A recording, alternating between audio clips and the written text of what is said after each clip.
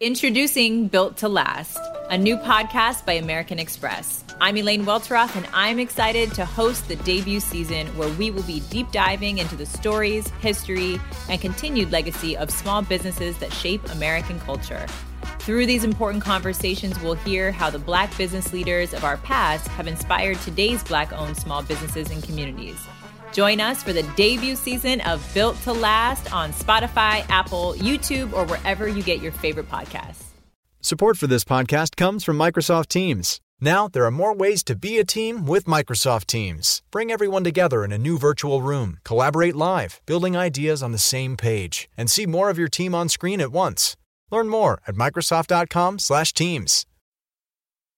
Hey, science fans, I have another fantastic podcast to recommend to you guys, the Waterline Podcast.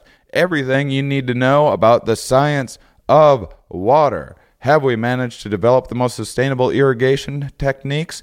Can water be the bringer of peace? Can flushing your toilet light up your house? The answer to all of these questions and many more in the Waterline Podcast, which is an initiative of the Israel New Tech as part of the Israeli Ministry of Economy and Industry. It's a new podcast that is created to communicate the many facets of water. So please check out an episode. I've checked out several. I actually went back and listened to the very first episode, which gives you a nice overview of sources of fresh water all around the world, rivers, lakes, underground sources, and to see how delicate they are, how prone they are to contamination. This is exceptionally important stuff for our world and our future, and I highly recommend this podcast. Search Waterline Podcast on iTunes or in your Android podcast app.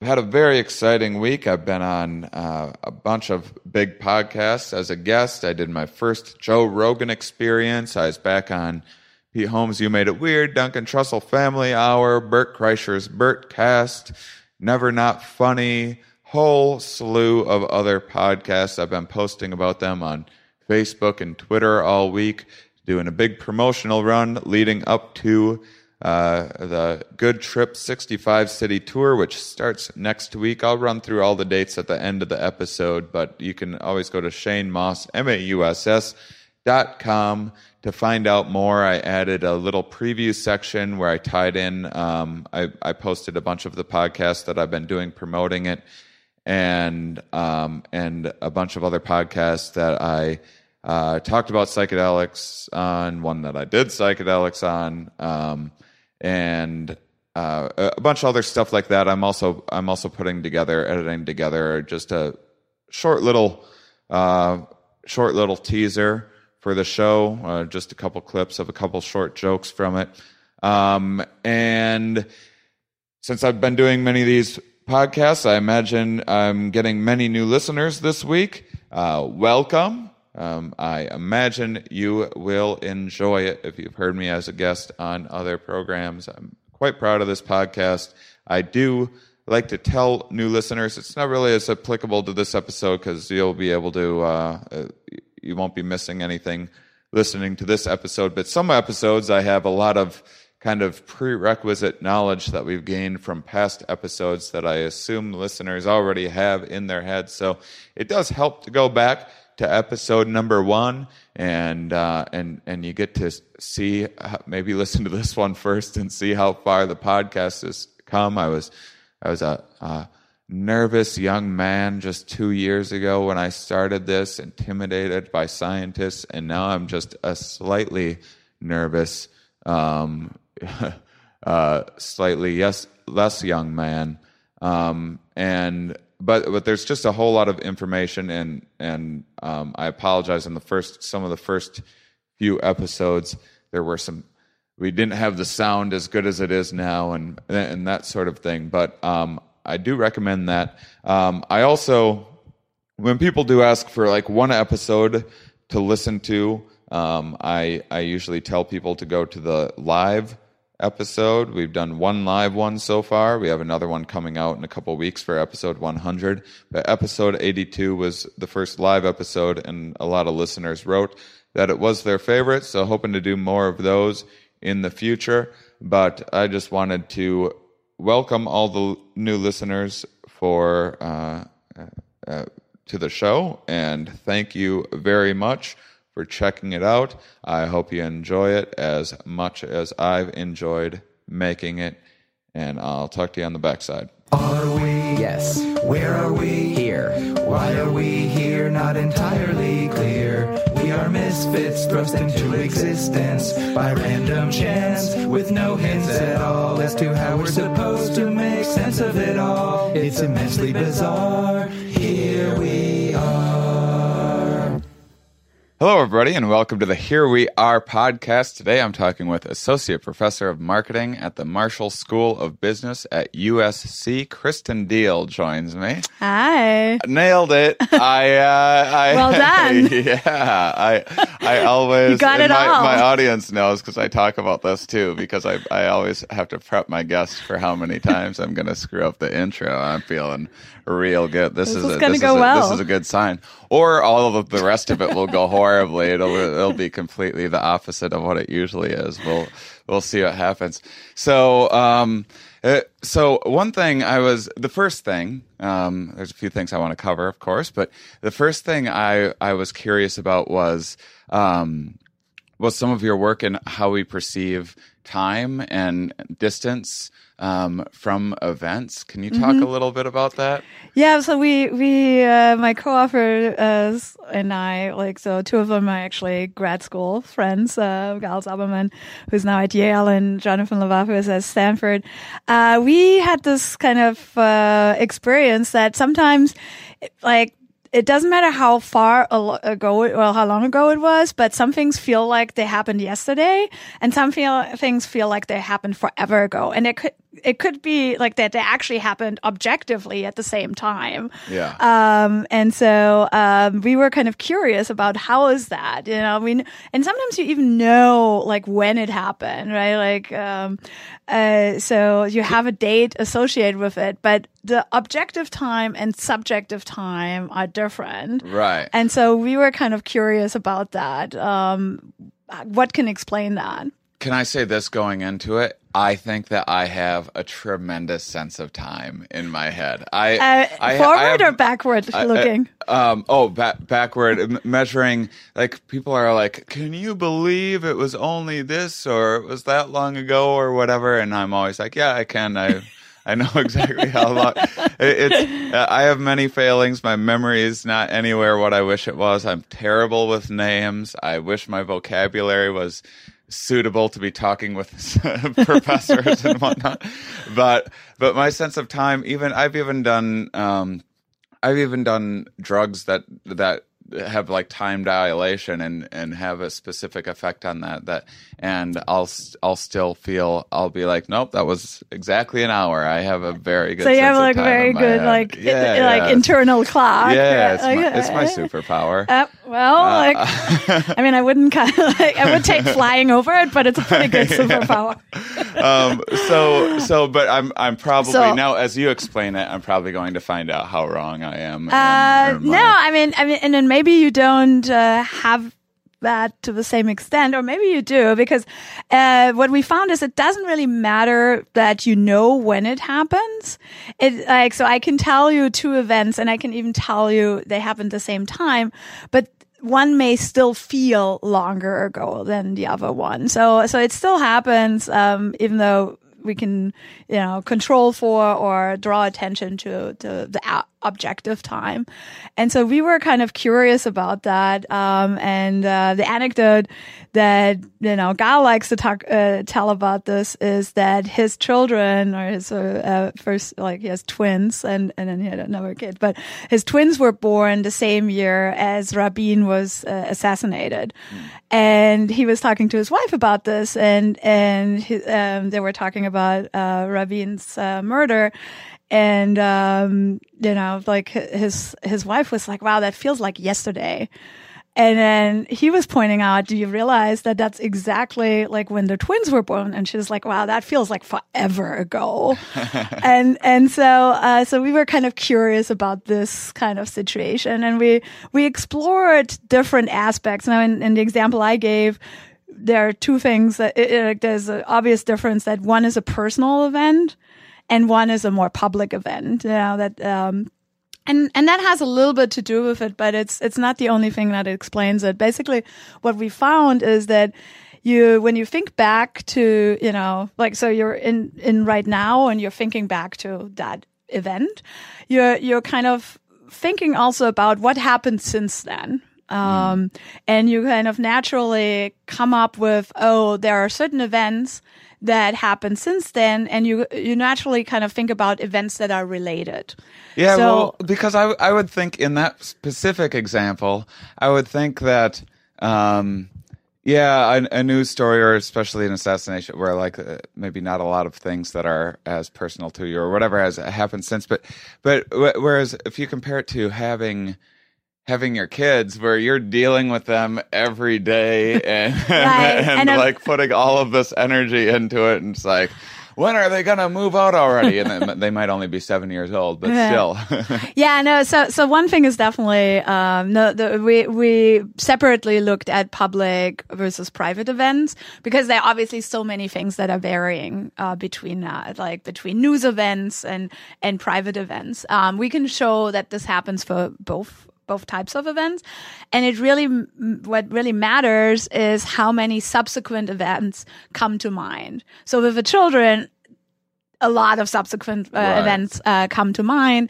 But we can also, in studies, kind of manipulate how many events do you think about. So we did this with students here at USC, and we asked them to think about the day when they got their acceptance letter at USC. And that's clearly a very special moment. They don't know the date exactly, but they know the year, right? Because if they're like a sophomore, and it was like, 3 years ago.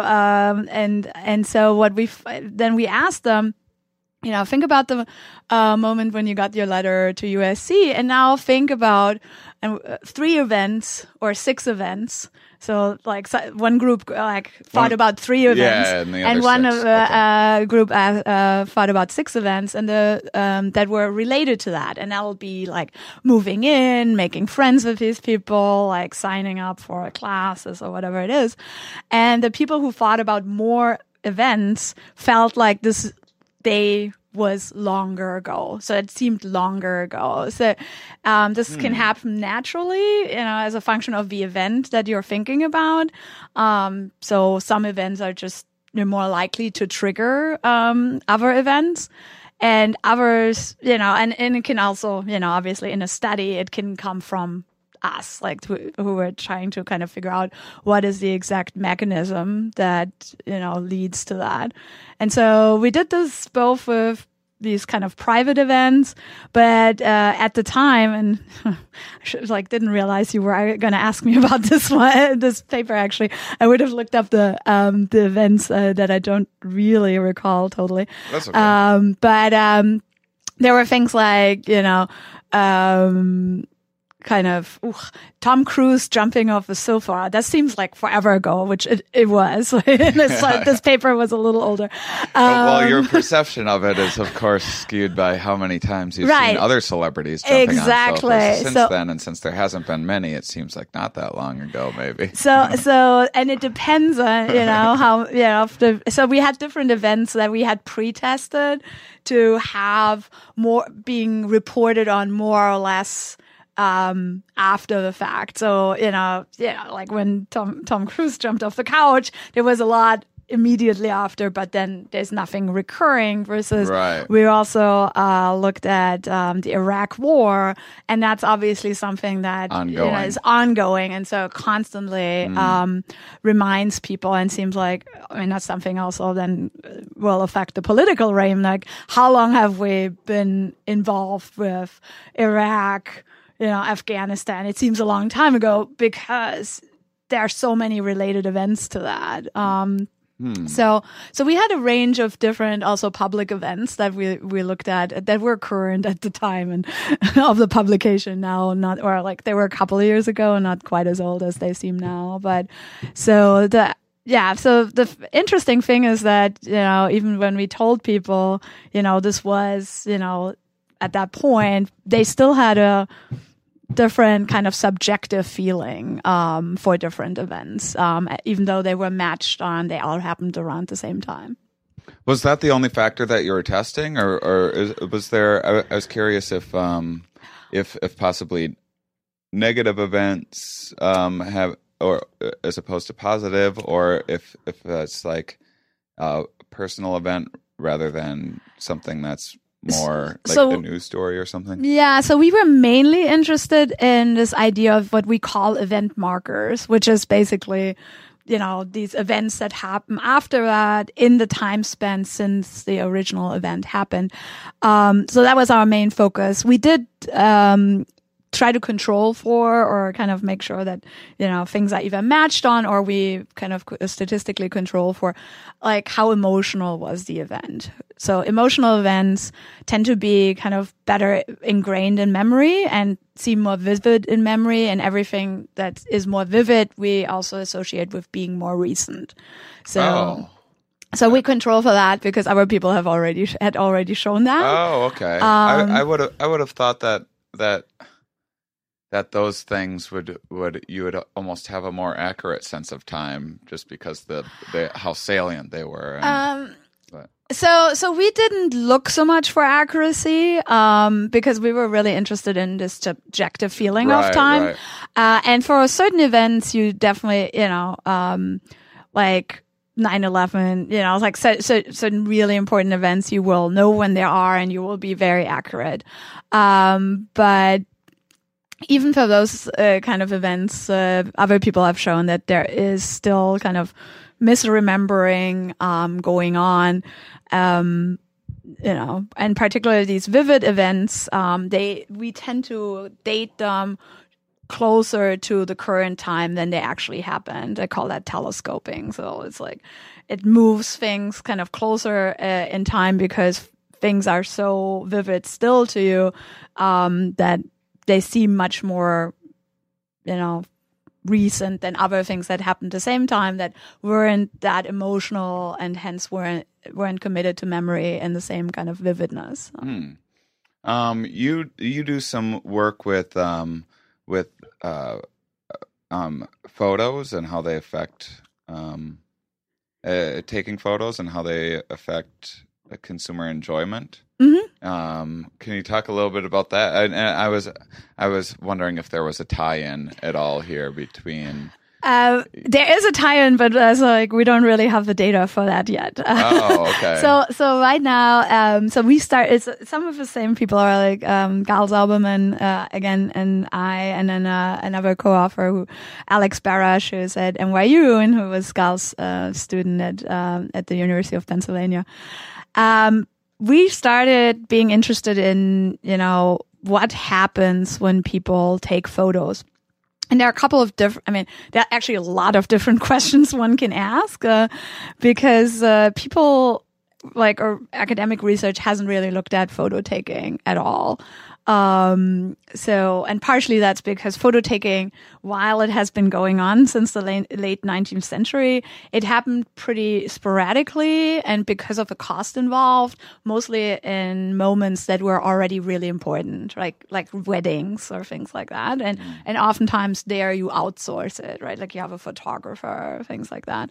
And so from a psychological or consumer behavior perspective, there wasn't that much to look at, right, as opposed to things they did every day. But with, particularly with cell phones, obviously these days, like people take so many photos. We actually don't know how many photos people take. We know how many photos they upload, which is hundreds of millions every day. Yeah. And presumably, there's like we don't know what a lot of editing, and they're putting up the very best picture of the cheeseburger they had. We're for assuming, lunch. We don't know. I mean, somebody knows. I'm sure Apple knows. They know exactly how much is on our iPhone. Yeah, I mean, I've had girlfriends taking pictures before. There's some editing. Yeah, there's definitely some editing. We just don't know how much, right? Like, so we know to some extent how much people share, and for sure they'll take more pictures. We just don't know how many more, and so there's like the sheer mass of pictures that people take that is different, but it's also the events are different. Like, so before, you were taking pictures for the weddings and graduation and maybe holidays, but these days, right, you're taking photos. I don't know whether you have taken a photo today. I don't ever take pictures. No, really? No, I never take pictures ever. And it's like I'm glad you didn't participate in our study. Yeah, I mean, I don't know what it is. I don't know if it's that because I do some exciting things. I just feel like if I take a picture of it, my brain's just like, well, now I don't need to remember that. And it's if you tell your brain that, then that's what's going to happen, but not necessarily. Not necessarily? Yes. So that's one thing. One of the things we're looking at is like, what is the effect on memory? And that can happen, but it doesn't have to happen. So I personally, I'm like a totally avid photographer and have been for a long time. Actually, for the opposite reason, because my memory sucks, and so I liked to always keep pictures of things. And sometimes I only took mental pictures, and that already helped. But I like to have the real ones. I wonder if there's I'm looking at my pictures right now. Here I have, this is just some packaging I needed for my so that for my we call for my kind store. of basically external memory. Yeah, and here's my license plate for that is important. This is everything this is for a thing that I'm putting on my online store. This is all like basic utility. This is not solving any, hopefully there's not any here was one funny picture that I saw. Okay, I took one funny picture. That was about 2 weeks ago. And let me tell you, that is not normal. Someone was asking me about, I just started vaping recently because I'm trying to stop smoking cigarettes. I took a picture of that to send to a friend. Okay. I was on a photo hunt a few weeks ago with my girlfriend, and I had to take pictures to do this photo hunt. More store stuff. I would say it's looking like, as I'm going through here, not even once a week do I take a picture. Okay, so you're not quite representative of the average cell phone user. Lots of people. This might be part of the factor is that after shows, people want to take pictures with me. I'm not complaining. Like I like taking pictures, but I like the fact that people would want to take a picture with me. And it's terrific, and I love meeting people, and it's great when people post it, and that helps me out. That's advertising for me. Consumers are enjoying the show and posting it online. It's terrific. But I wonder if, because I have so many of those photos, that in regular life I'm just like, no more. And there's definitely like variance in terms of people wanting to like take photos and enjoy photos. So and enjoy photo taking. I mean, in particular, in couples, oftentimes also over time, somebody becomes the designated photo taker, for family. And in the past, it used to be all women. That has shifted a little bit. I was going to ask, because it does seem like there's a bit, like none of my male friends seem to take a lot of pictures. I have some male friends that are snapping photos all the time and stuff, but it definitely, like my girlfriend, all her friends just constantly taking pictures. My sister, pictures all the time. So we didn't find any, I mean, in our studies, we didn't find any differences based on gender, but traditionally... So we're basically, so anybody has to be over 18. So, so we're not looking at really young people, which would be interesting because they're growing up with this medium, right? Yeah. But we're like the oldest people we had were probably like like they were around in their 60s. Oh. So it's not. Broad and range. we actually in one study, particular, and Alex in her dissertation looks at that, and where we specifically recruited people in a younger demographic, 18 to 24, and then recruited people in an older demographic, I think 55 and older, and like most of the findings that we have hold, the older demographic is a little less self-conscious. So, they're a little bit more secure in their own ways. And to the extent that Alex in her dissertation shows some effects on whether I intend to share photos versus I tend to take the photos for myself. And you said the older generation is less self-conscious. Okay. Yeah. So what she finds is that if I intend to take photos to share, that makes me more self-conscious about the experience, even if I'm not in the photo. And that effect is smaller for older adults. But in general, it's we can find photo lovers and photo haters like across all age ranges. So it's not the case that people like older adults don't take photos. They may have taken a little slower to the new to all the like electronics, right? Like they initially didn't have iPhones, but now they have iPhones and they're just using it as much as younger, maybe not quite as much, but as freely as younger people. This is like a bit of a tangent here. It's just this memory popping into my head of one of my exes. We visited some friends of hers in England, and her friend's mom was so bad at taking pictures, like just something. I don't know if it was like a phobia or something, but she had like this panicked, like scared, shocked look in her face. When somebody took photos of her? Even if it's like, okay, we're going to count down from 10, get ready and you need to smile.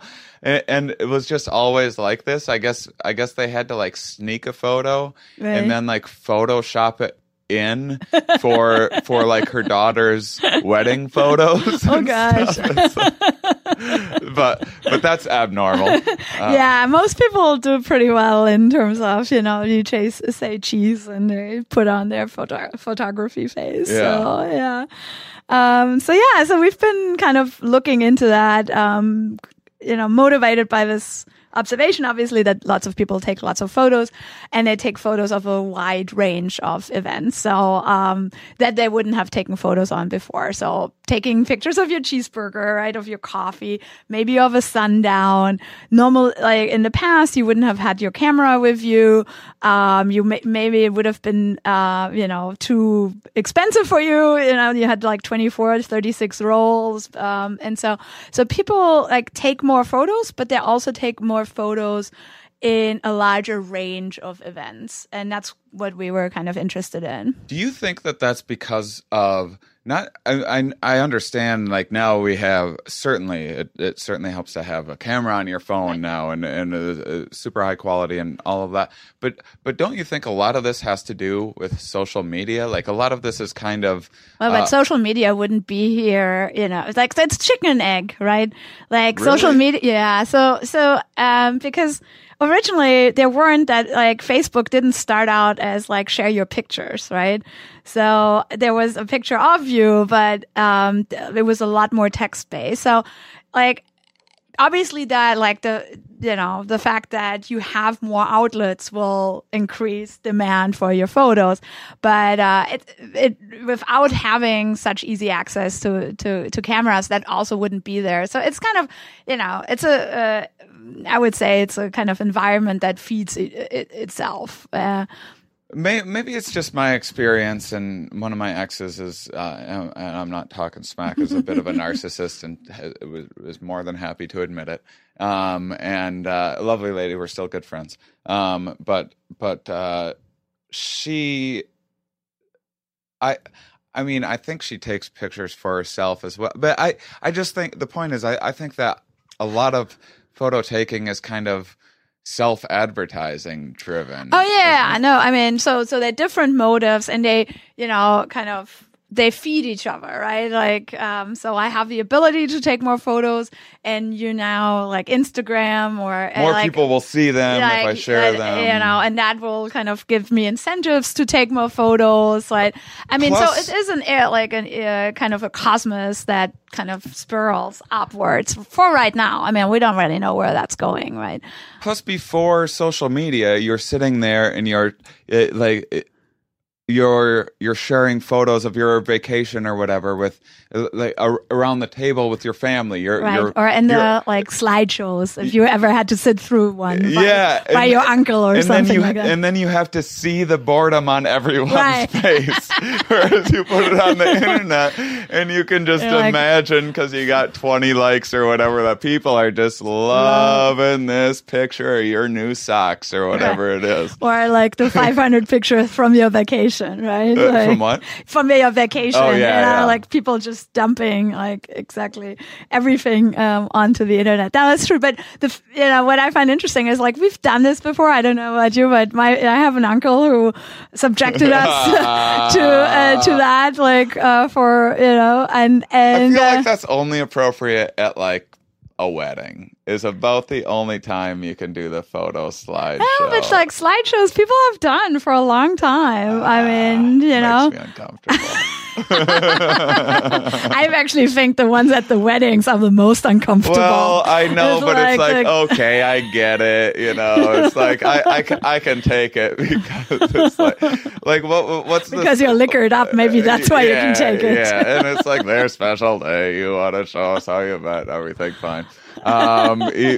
But so what kind of slideshow is your uncle doing? And now I'm curious about this. So my uncle is actually a really interesting guy, but he just never edited them before we looked at them.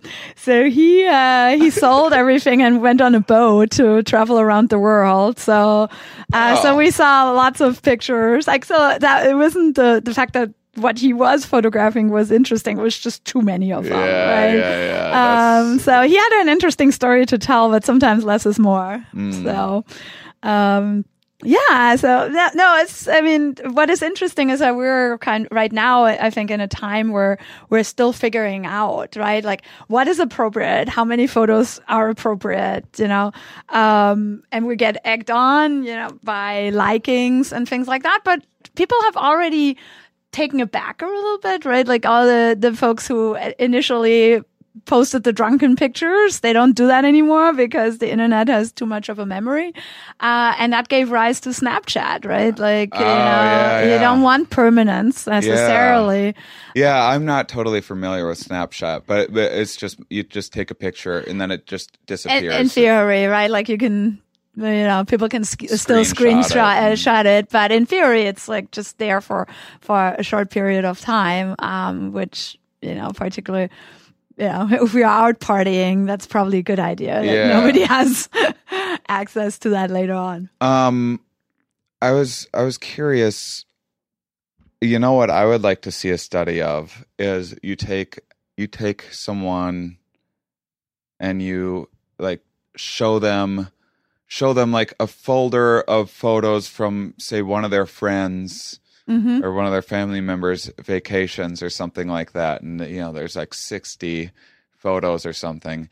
And let the person say if it was like too many, or like which ones they would have taken out, and or if they wanted more. I doubt very much that anyone would ever like, oh, if there would have just been 5 more photos of this vacation, that would have been perfect. Yeah, well, we'll put it on the list. We haven't. So what we've looked at so far is like how photo taking affects your experience at that moment, right?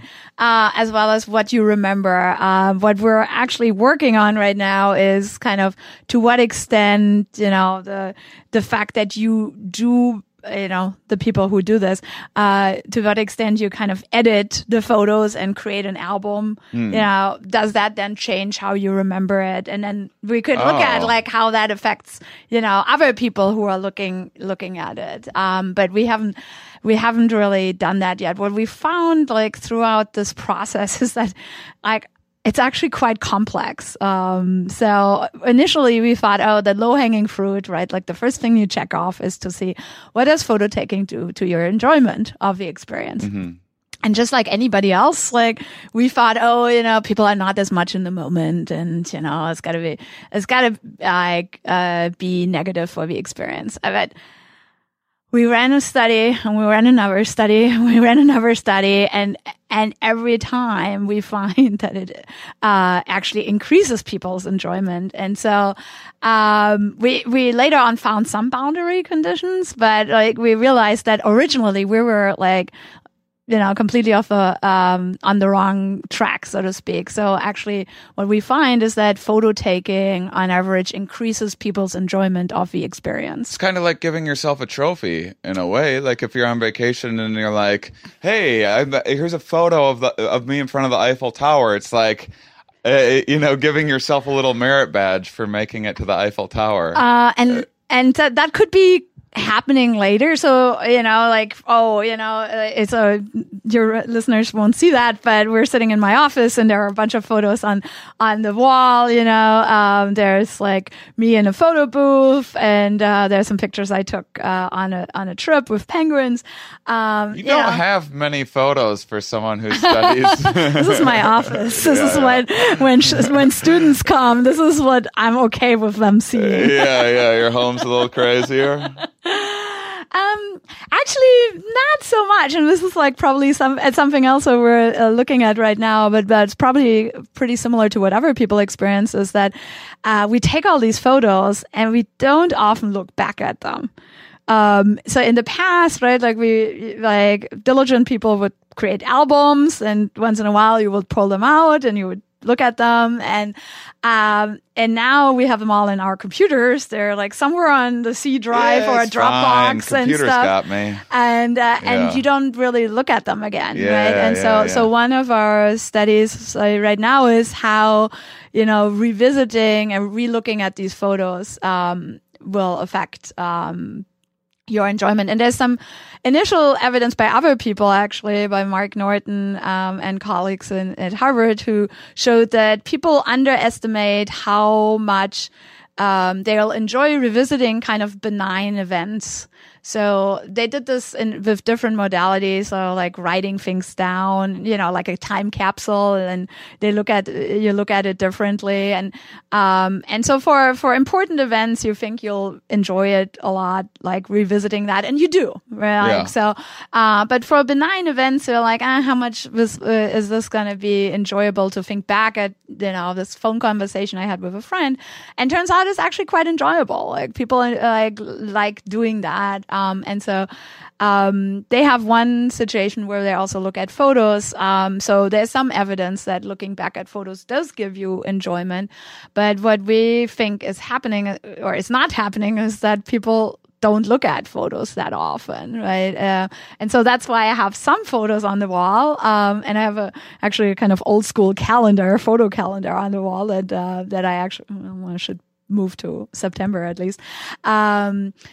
To do remind you, and I have a friend who puts her screensaver is like photos from vacation, so it automatically exposes you. And based on what we've seen so far, that's probably a good idea because you kind of get another boost of that initial enjoyment. But again, like we haven't delved in that very deeply. All we have looked at is what photo taking does to your experience right after and like a week later, basically.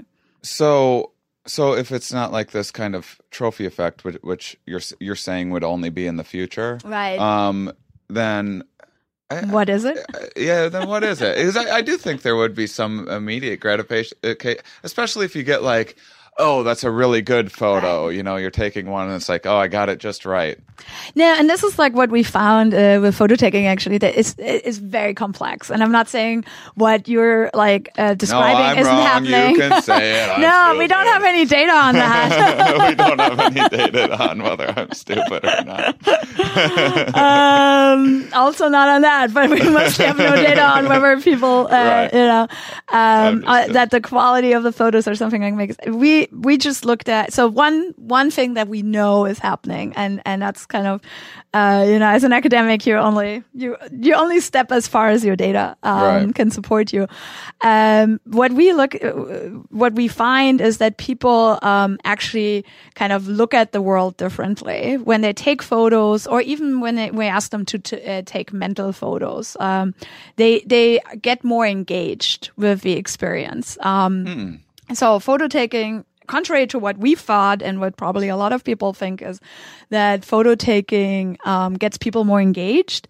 And by being more engaged, if it's a positive experience, they enjoy this experience more. If it's a negative experience, you're more engaged with it, it actually becomes more negative. So I would suggest you shouldn't take photos when, it's something that, is so negative. Like I had an injury, I shouldn't have taken pictures of like my surgery and stuff. Yeah. So we didn't have quite that vivid of a stimulus, but we had people take photos during safaris, and so they didn't like that. so like say I'm going for a hike, or I'm in some cool like pretty area or whatever, and I'm enjoying myself, and there's like a really cool looking tree.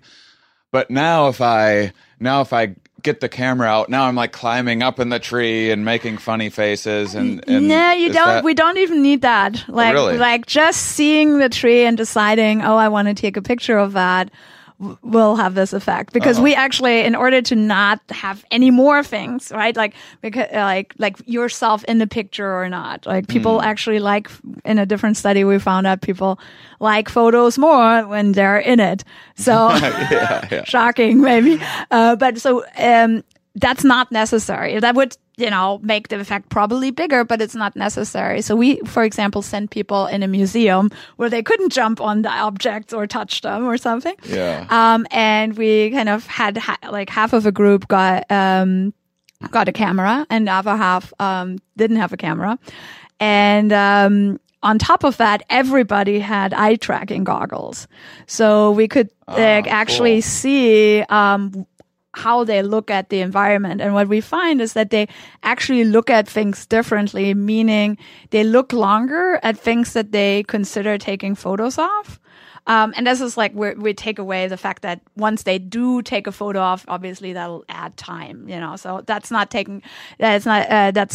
calculated out, but just the pure looking changes. So they look longer at these objects that they think they may or may not take a photo of. Not everything they will take a photo of. And they also look more frequently at them. So they look at this object, and then they look at this object, and they come back to this object. And so actually it did change how you engage with the environment, so to speak.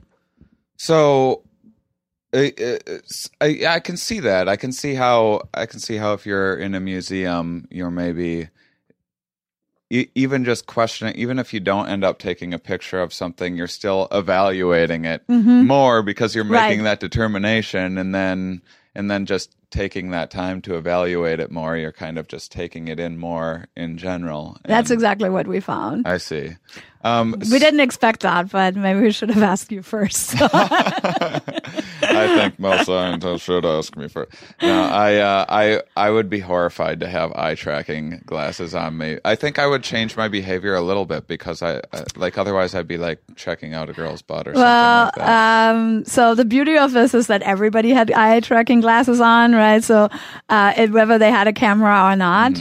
So to the extent that maybe you also want to seem more studious and you read more of a plaques or something like that. To the extent that's happening, that happens for both groups. Okay. And we didn't have like another group that didn't have them on, but since we were kind of curious about this photo effect, and they're not that intrusive. Like the technology has gotten pretty good. So these people are in the exhibit for like 10 minutes or so, and you just they just acclimate to it. And I think if we have all Google glasses, then, we'll all walk around like that eventually. So, but yeah, so this was like one study of a number of which helped us a little bit understand a little bit more what the process seems to be. One aspect of the process is, the visual attention gets directed more towards things that you may or may not photograph. And that gets you more engaged in the process. By the same token, we found that if you're already super engaged, then taking photos doesn't have an additional positive effect. It also, we didn't find a negative effect, but it didn't have a positive effect. So we had this study where we brought people into the lab, and we were trying to mimic this idea that you know, sometimes when you go on vacation or you go to an art walk or something, you observe artists, you know, doing things like pottery, or glass blowing or something like that. And so we wanted to, and you may take pictures of that. And we wanted to contrast that with something where you actually do pottery yourself. So we had like a more active versus a less active situation. We called it like an actor versus an observer condition.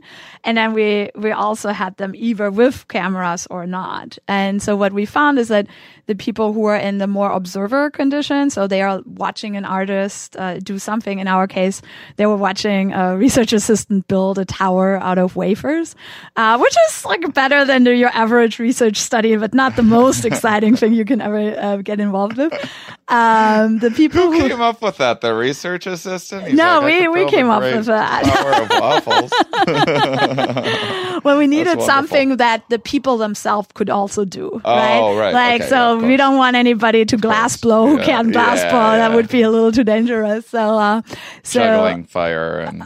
Exactly. Yeah. So that, like, we don't have the resources or the security for that. Right. So it had to be something that you can safely do in a lab, also by yourself potentially. And they quite enjoyed it. So the other group did it themselves. And for the people who did it themselves, we still had them take photos. But it didn't really matter whether they took photos or not. Like, the whole experience was quite enjoyable. Again, you could also just fill out surveys, and that's like less enjoyable in that context. But they really enjoyed this, and photo taking didn't really add any more to that. So what that told us was, like, if the situation is already really engaging, then the fact that you're taking photos doesn't really add to that. Yeah. What about the people that were just taking photos of the person building They enjoyed it more than the people who didn't take photos. So okay. So for them, the same effect that we had in all these other studies replicated. So, you know, watching somebody do pottery and taking photos of that is going to be more enjoyable than, you know, not taking photos. So for these kind of more observer people, we find this effect. For the more active people, we don't find the effect.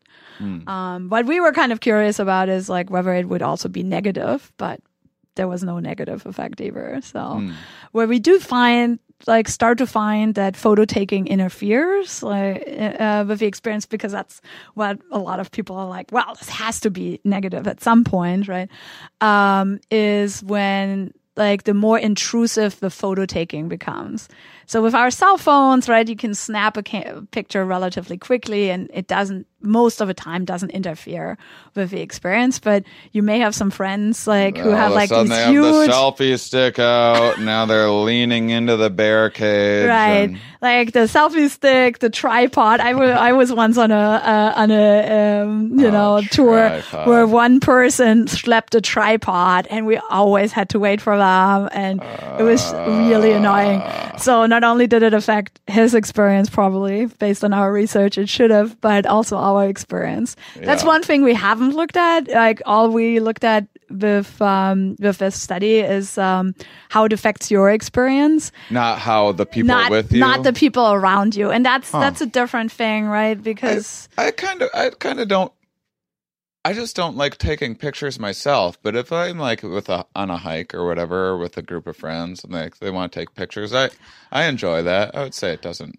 Yeah, so I think it probably the critical factor is, like, it's friends, right? So a lot of the examples you see in the press is like at concerts, right? Like artists, and I don't know whether you allow photo taking at your shows when you're doing stand up. Well, it's tricky because I don't mind photos, but sometimes people take video. Right. Videos an absolute. I can't have material that I want to make into a special, turn into some crappy YouTube video and that sort of thing. And so if people just took pictures, I'd be totally fine with it. But every place is different. Right. And so a lot of musicians in particular, right? I mean, maybe partially because of copyright issues and things like that.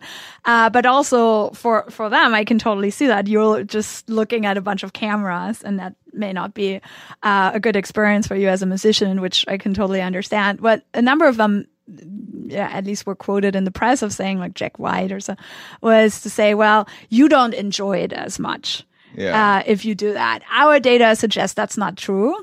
But it could be the people around you are also.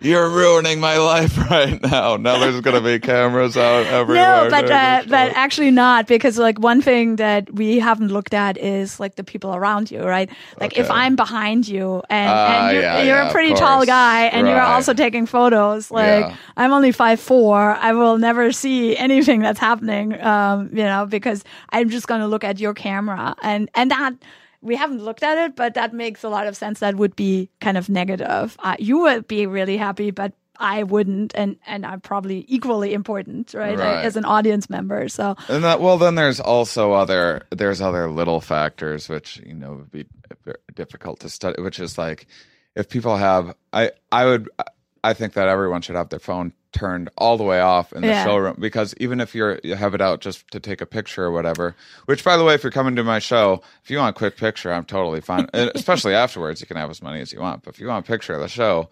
that's one thing, that's fine. Just don't if you hold your camera up, then I think you're taking video. And if you take video, then it's very distracting and I'm going to take your phone away from you.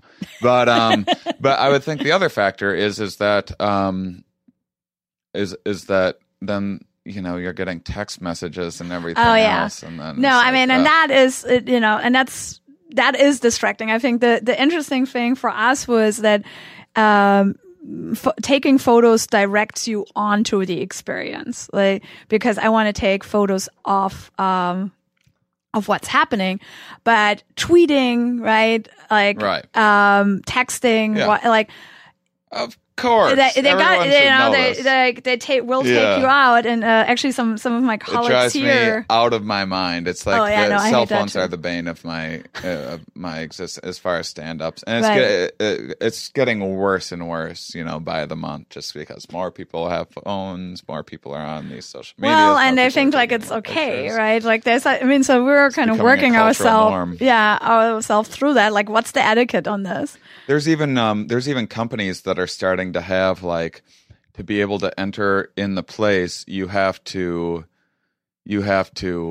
I don't think this is going to take off because it's not practical, but I've seen it experimented on. You put your phone in a locked case. Oh, interesting. And then they'll unlock it for you when you're done. Yeah. Huh.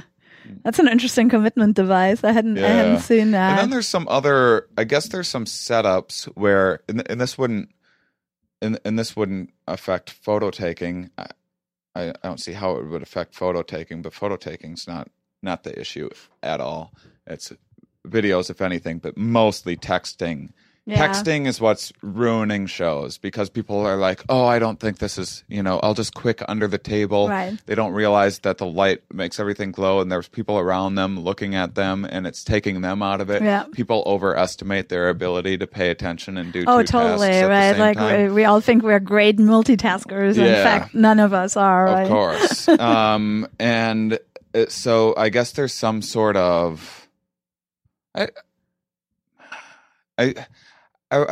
whatever it is, I don't even want to. I'm just going to be wrong if I speculate on if it's like some netting or something. But there's some sort of thing that you can put up inside of a venue room that will cut off reception, so you can't get service. And that would actually be good for you too. So some of my colleagues here, Lisa Kavanaugh and Golden O'Coleman and Deborah McGinnis, have looked at. If you have your phone and you have it in your bag or something, and you put it on vibrate, but you get a call, you will, and of course, you're not, I do the same thing. Even if you don't take it out, Yeah. let's say you don't take it out because you're that courteous to the people around you, you will calling? Who's exactly. texting? You're Is it constantly important? thinking about that, and it ruins your experience because now that actually doesn't, And people takes you just out don't of the think moment. that ahead of time. I tell club owners this all the time. I'm like, look, I talk with scientists about this stuff. This is very well studied. Just this is your business. Right. Do you care about your business? It drives But me it's out hard. of my mind. I mean, I'm it's sorry to go off hard on a because rant. you basically have to, you have these customers and you have to tell them what's okay and what's not. And people are afraid of, kind of stepping on their toes, paying customers' toes, right? But I do think, based on all the research I've seen, we would all be better off to turn it off, right? And most of us are not that important, right? They're like, that we need something that in that moment, and presumably I want to see you. I pay dollars to see you, and I should get the maximum out of it. I've had people answer their phone in the showroom. Like I had a lady do it just 3 rude. times in a row. And there's the whole audience was yelling at her to stop. Oh, really? And still would. It drives some me people out are of my very- mind. And also, some people just don't know. What's in their own interest. Like people, overestimate their ability to multitask or whatever. They don't. If you say a room's like half full, a comedy room's half full. If you just let people sit themselves, of course, people are like, oh, I don't want to sit in front. I don't want to get picked on. Right. Which I'm not. I don't do that. I don't enjoy that type of humor. I just do my material and leave. I don't enjoy it. Like your No shirt's cold dumb. calling. I think that's stupid and lame.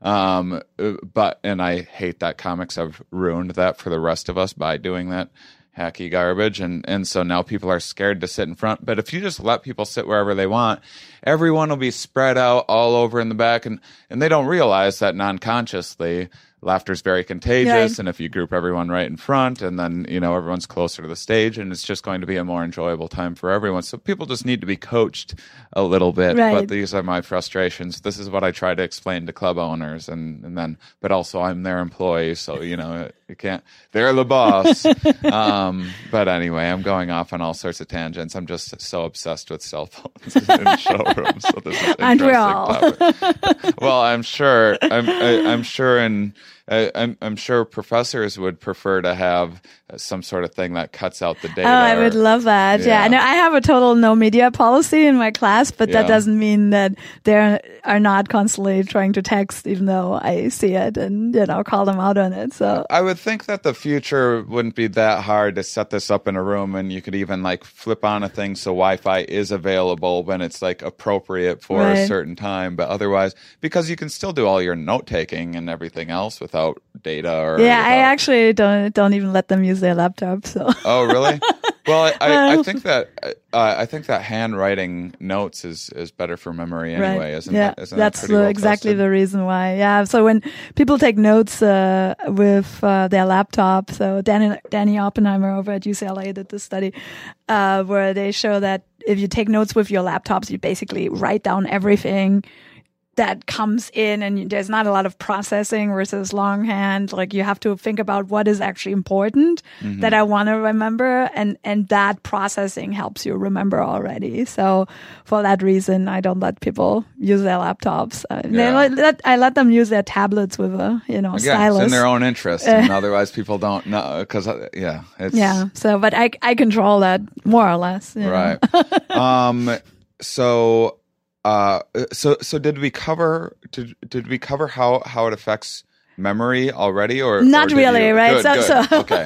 That's, so let's get to that. Let's get to that. So what we talked about so far was like photo taking gets you more engaged, which gets you more to enjoy the experience. And we also, as we saw, we did discuss was this, that we had found this evidence that they look differently at things. I'm already thinking I know where this is going. So what do you think? Because this is actually kind of now because they're engaged more, and part of memory is just an engagement and in caring more, and so that's what's enhancing memory.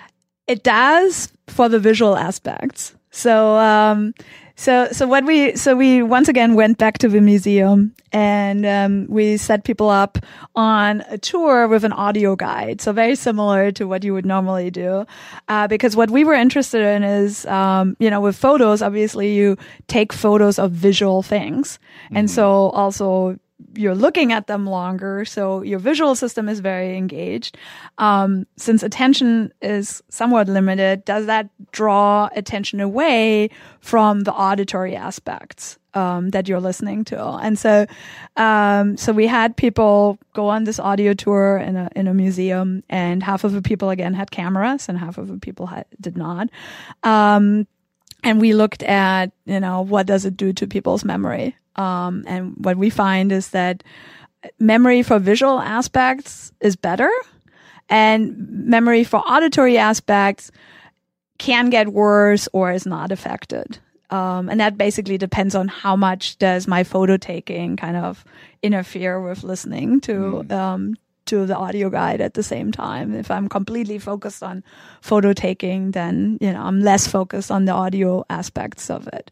So we find some evidence for that, which is interesting because prior research has also found this effect that you originally described when you looked at your photos and said, I took a picture of my license plate, right?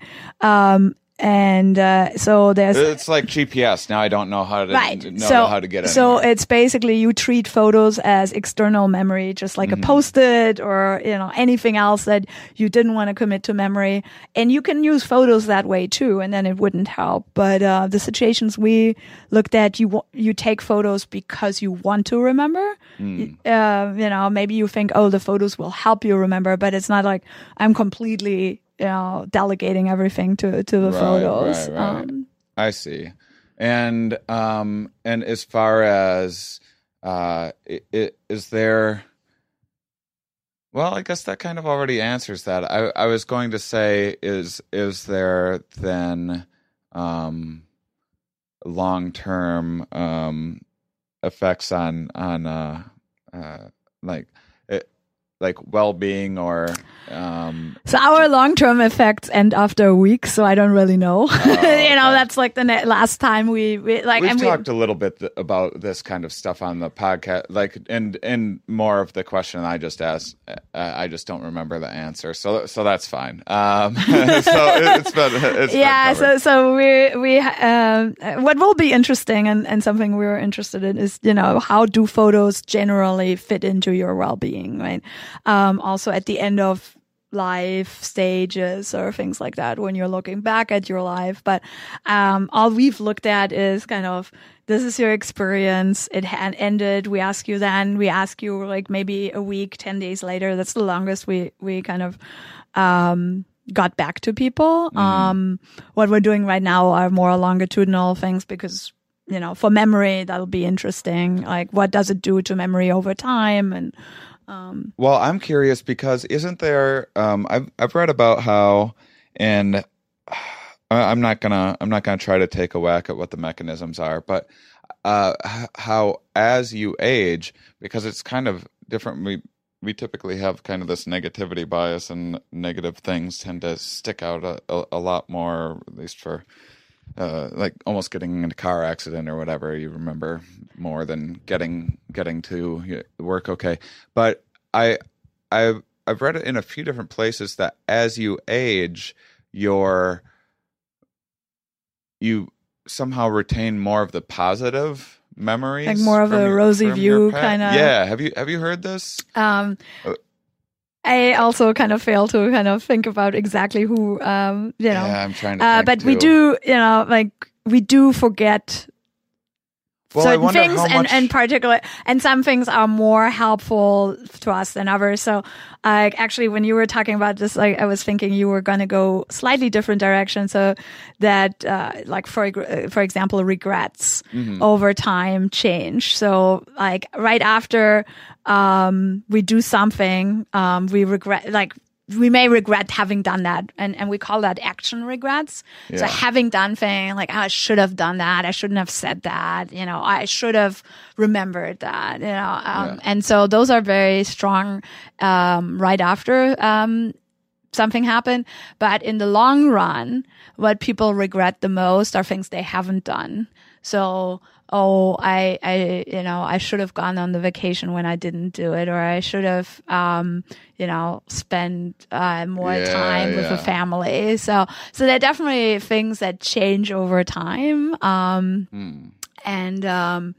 were, our also, view. Some of those regrets, you're like, well, I learned, and I wouldn't be the person that I am today had I, That's exactly why, like, a lot of the action regrets get worked on, or what psychologists call it coped with. And so hence they're kind of like simmered down and not as hot anymore. Yeah, this is my audience has had to hear me complain about I broke my feet a couple years ago right before I started this podcast, and so my audience has had to endure me talking about it for 2 years straight, and it's just bored to death with me hearing about it. But I do now, when people ask me about it, there's much more. I'm not like happy that it happened or anything like that, but there's much more like, well, like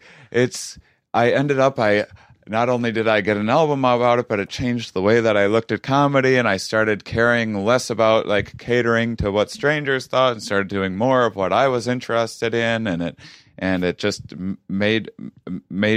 me the more confidence of the I don't give a shit kind of confidence that I needed to be a better performer, and I'll even say things like, well, it prepares me for old age, because what a ridiculous thing to say. But I only ask because I was wondering if maybe part of that effect, and now I guess we can't even say, because neither of us know if there is actually a testable rosy effect from aging. But if that were the case, I do wonder if it's because you're only kind of keeping around pictures of good memories of your, and so then if you're revisiting those, then you're only revisiting those positive memories. No, I think that would exaggerate this effect. Right? This is, I feel like this is the, and I'm so happy that we didn't have any overlap, because I was a little worried that we had maybe already covered some of the things in past episodes, because we have talked about photo taking before, and but this is now the second or third episode, and now I just it just makes me, I'm like, I should just take more pictures. Basically, that's exactly what you should take away from that. Science tells you.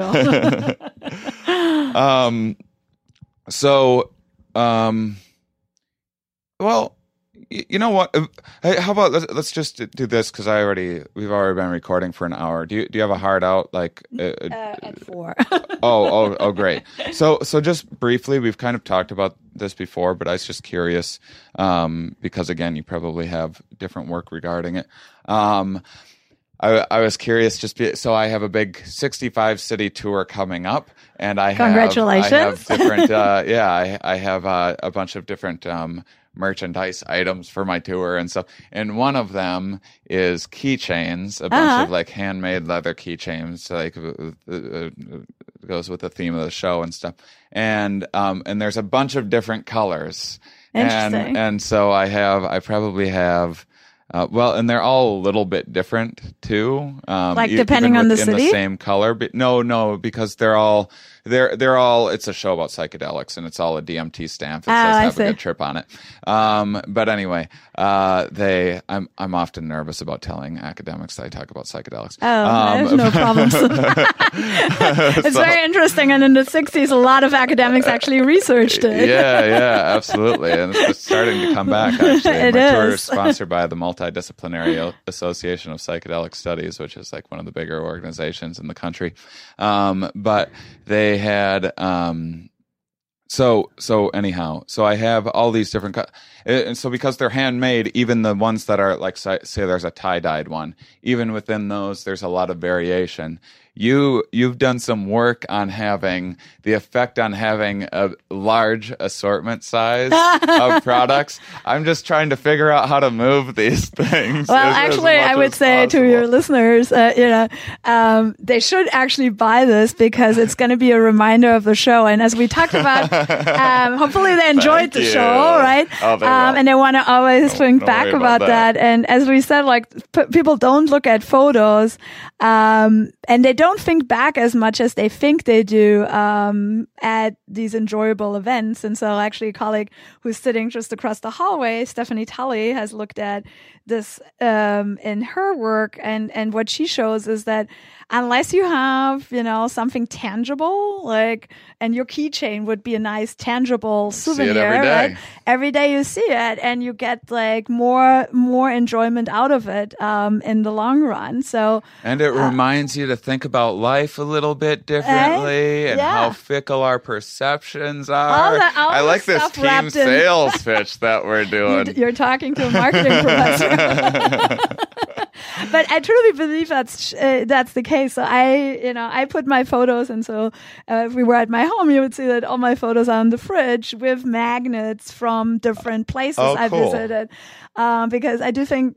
I mean, for me, I get utility out of that, and I think there's some scientific evidence that is the case. So I would pitch, instead of like focusing on the assortment, I would pitch it as like a remember this great evening kind of device. Yeah, okay. I remember this great evening. But what is, I was just trying to lead into my assortment work. Yeah. Yeah, and it's a little hard, right? Coming from photos and memories. Yeah. I still feel like I nailed it. Well, so what my research would suggest is that, it's actually a good thing to have a limited assortment. Because when you tell people, I have the biggest store, their expectations get really high, and most of the time you can't really get exactly what you're looking for, right? Even if it's like, even with the internet, you have very specific taste. Most of us, think at least we have specific taste. And if you tell me, you have the biggest keychain store on the planet, I'll expect like the keychain that exactly fits my preferences, and you'll be disappointed. Oh, that's interesting. So basically that's one of the findings. That's a different take than what I had heard before. Right. I just heard like the old kind of, like the jam studies or whatever. If you have 20 jams to pick from, you go, this is too hard. Right, and then you walk kind of away. give up. So we, kind of came after the jam study, with this study. And so we looked at slightly different things, right. And why all you need to know about is jam, really. I mean, why study anything else? Yeah, so we did greeting cards because like my original stimuli, like based on my dissertation, was actually looking at how you want to present options to people, if you can do a personalized ordering for them, how that affects their choices. And what do you mean personalized? So if I know your preferences, about something, let's say, clothes or something, or Netflix, right? Like they do a pretty good job of, they learn your preferences of course. And they present to you things that based on your viewing history and other people's viewing history that you like. And so what I looked at is in a more of a retail context where you choose something and you pay for it, as opposed to it's in your subscription already, like with Netflix. How does that affect your search behavior? And do you actually make better decisions with larger assortments? And so the kind of interesting thing there was that unless you have a really good recommendation agent, and that could be a human agent or that learns your preferences and then tells you this is the right thing for you, or it could be an electronic agent like the ones that Netflix employs. Unless you have access to something like that, you don't really benefit from large assortments because you will not search enough to actually find that better fitting object that you are looking for. You'll be so bored out of your mind, and search will be so annoying that you'll stop before that. So what my research was looking at is like, to what extent do people actually benefit from assortments that are large? And they don't unless we help them pretty heavily. Yeah, okay, that's good, because I was going to get like more of a variety, like different styles, and then I was going to have like, instead of just the DMT molecule, it could be psilocybin or LSD or like a variety of other things. And I was like, well, if people have 40 different keychains to pick from. Yeah, that may be a little overwhelming. Yeah, so I just have 5 different colors. Easy peasy. That seems like a good idea. All right. Well, thank you, Kristin Diehl, for joining me. This was really fun. It's terrific. Wonderful conversation. And thank you, listeners, as always, for being such intelligent, interesting, inquisitive people. You guys are the best. All right, everybody. The Good Trip Tour is starting. There was times I was nervous. I didn't know if I was going to pull this off and line up all these dates. Ended up lining up way more dates than I ever thought I would. It's now, I think, over 65 cities, but at least 65 cities, and adding more all the time. And this is the most excited I've ever been for shows in my career. It's going to be quite a journey. Basically every night, a new city, and the best show I've ever put together. For those of you that haven't heard this spiel before, it's I would say 2/5 stand-up, 2/5 sharing my experiences and just observations I've made about other people's experiences, and kind of a 5th TED Talk. There's a lot of information in there. It is absolutely a comedy show. Don't worry about that, but it's definitely a bit more informative, and we dive a little deeper than a lot of comedy shows, or at least ones that I've put together in the past. If you want to get a sense of what the style of the show is, you can listen to my last album for free on Spotify, My Big Break. As listeners to the show, you're sick to death of hearing me talk about my feet, but it really is kind of the similar format, with interjecting some science and some jokes, some stories, and that's my best recorded work to date. So you can check that out before seeing me in one of these cities starting in October 3rd. And don't worry, I will be adding a few more dates. Thinking about trying to add some more stuff in Michigan and Florida later on. But here's the 60 or so that are in the books, 100% confirmed, and just a few ticket links that I need to add still, and those should be coming. Hopefully they're out by the time you're hearing this, but I have almost all of the ticket links up as well.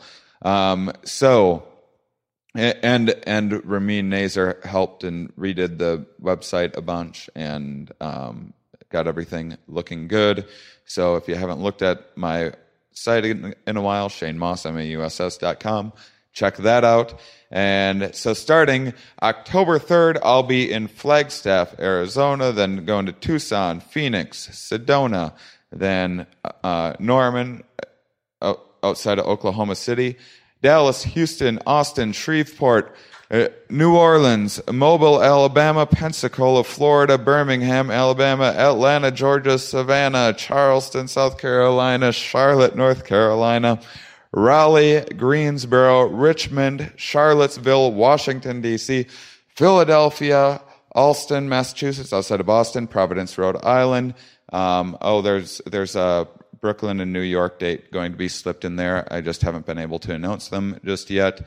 Schenectady, New York, outside of Albany. That's not at all how you say it.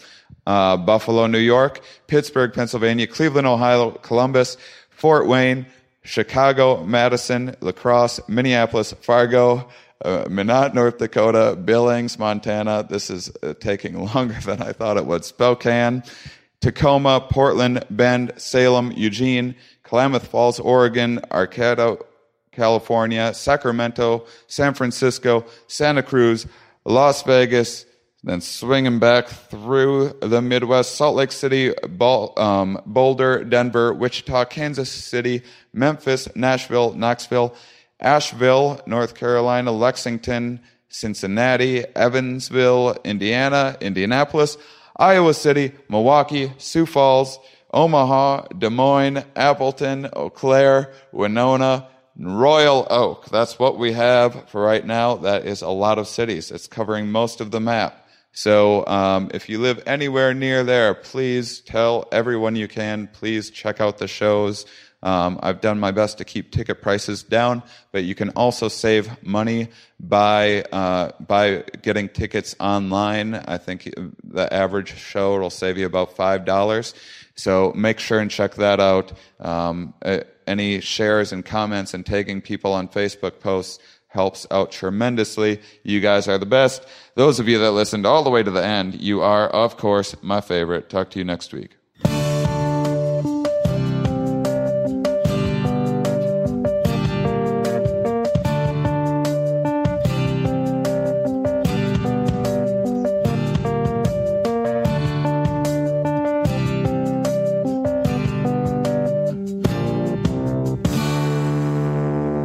Let's say Seinfeld was on an island and he was blowing Boris Karloff. What would that be like? It might go something like this. Oh, Mr. Karloff, I loved you in Frankenstein, and I love giving you a blowjob. Why, Mr. Seinfeld, I love having you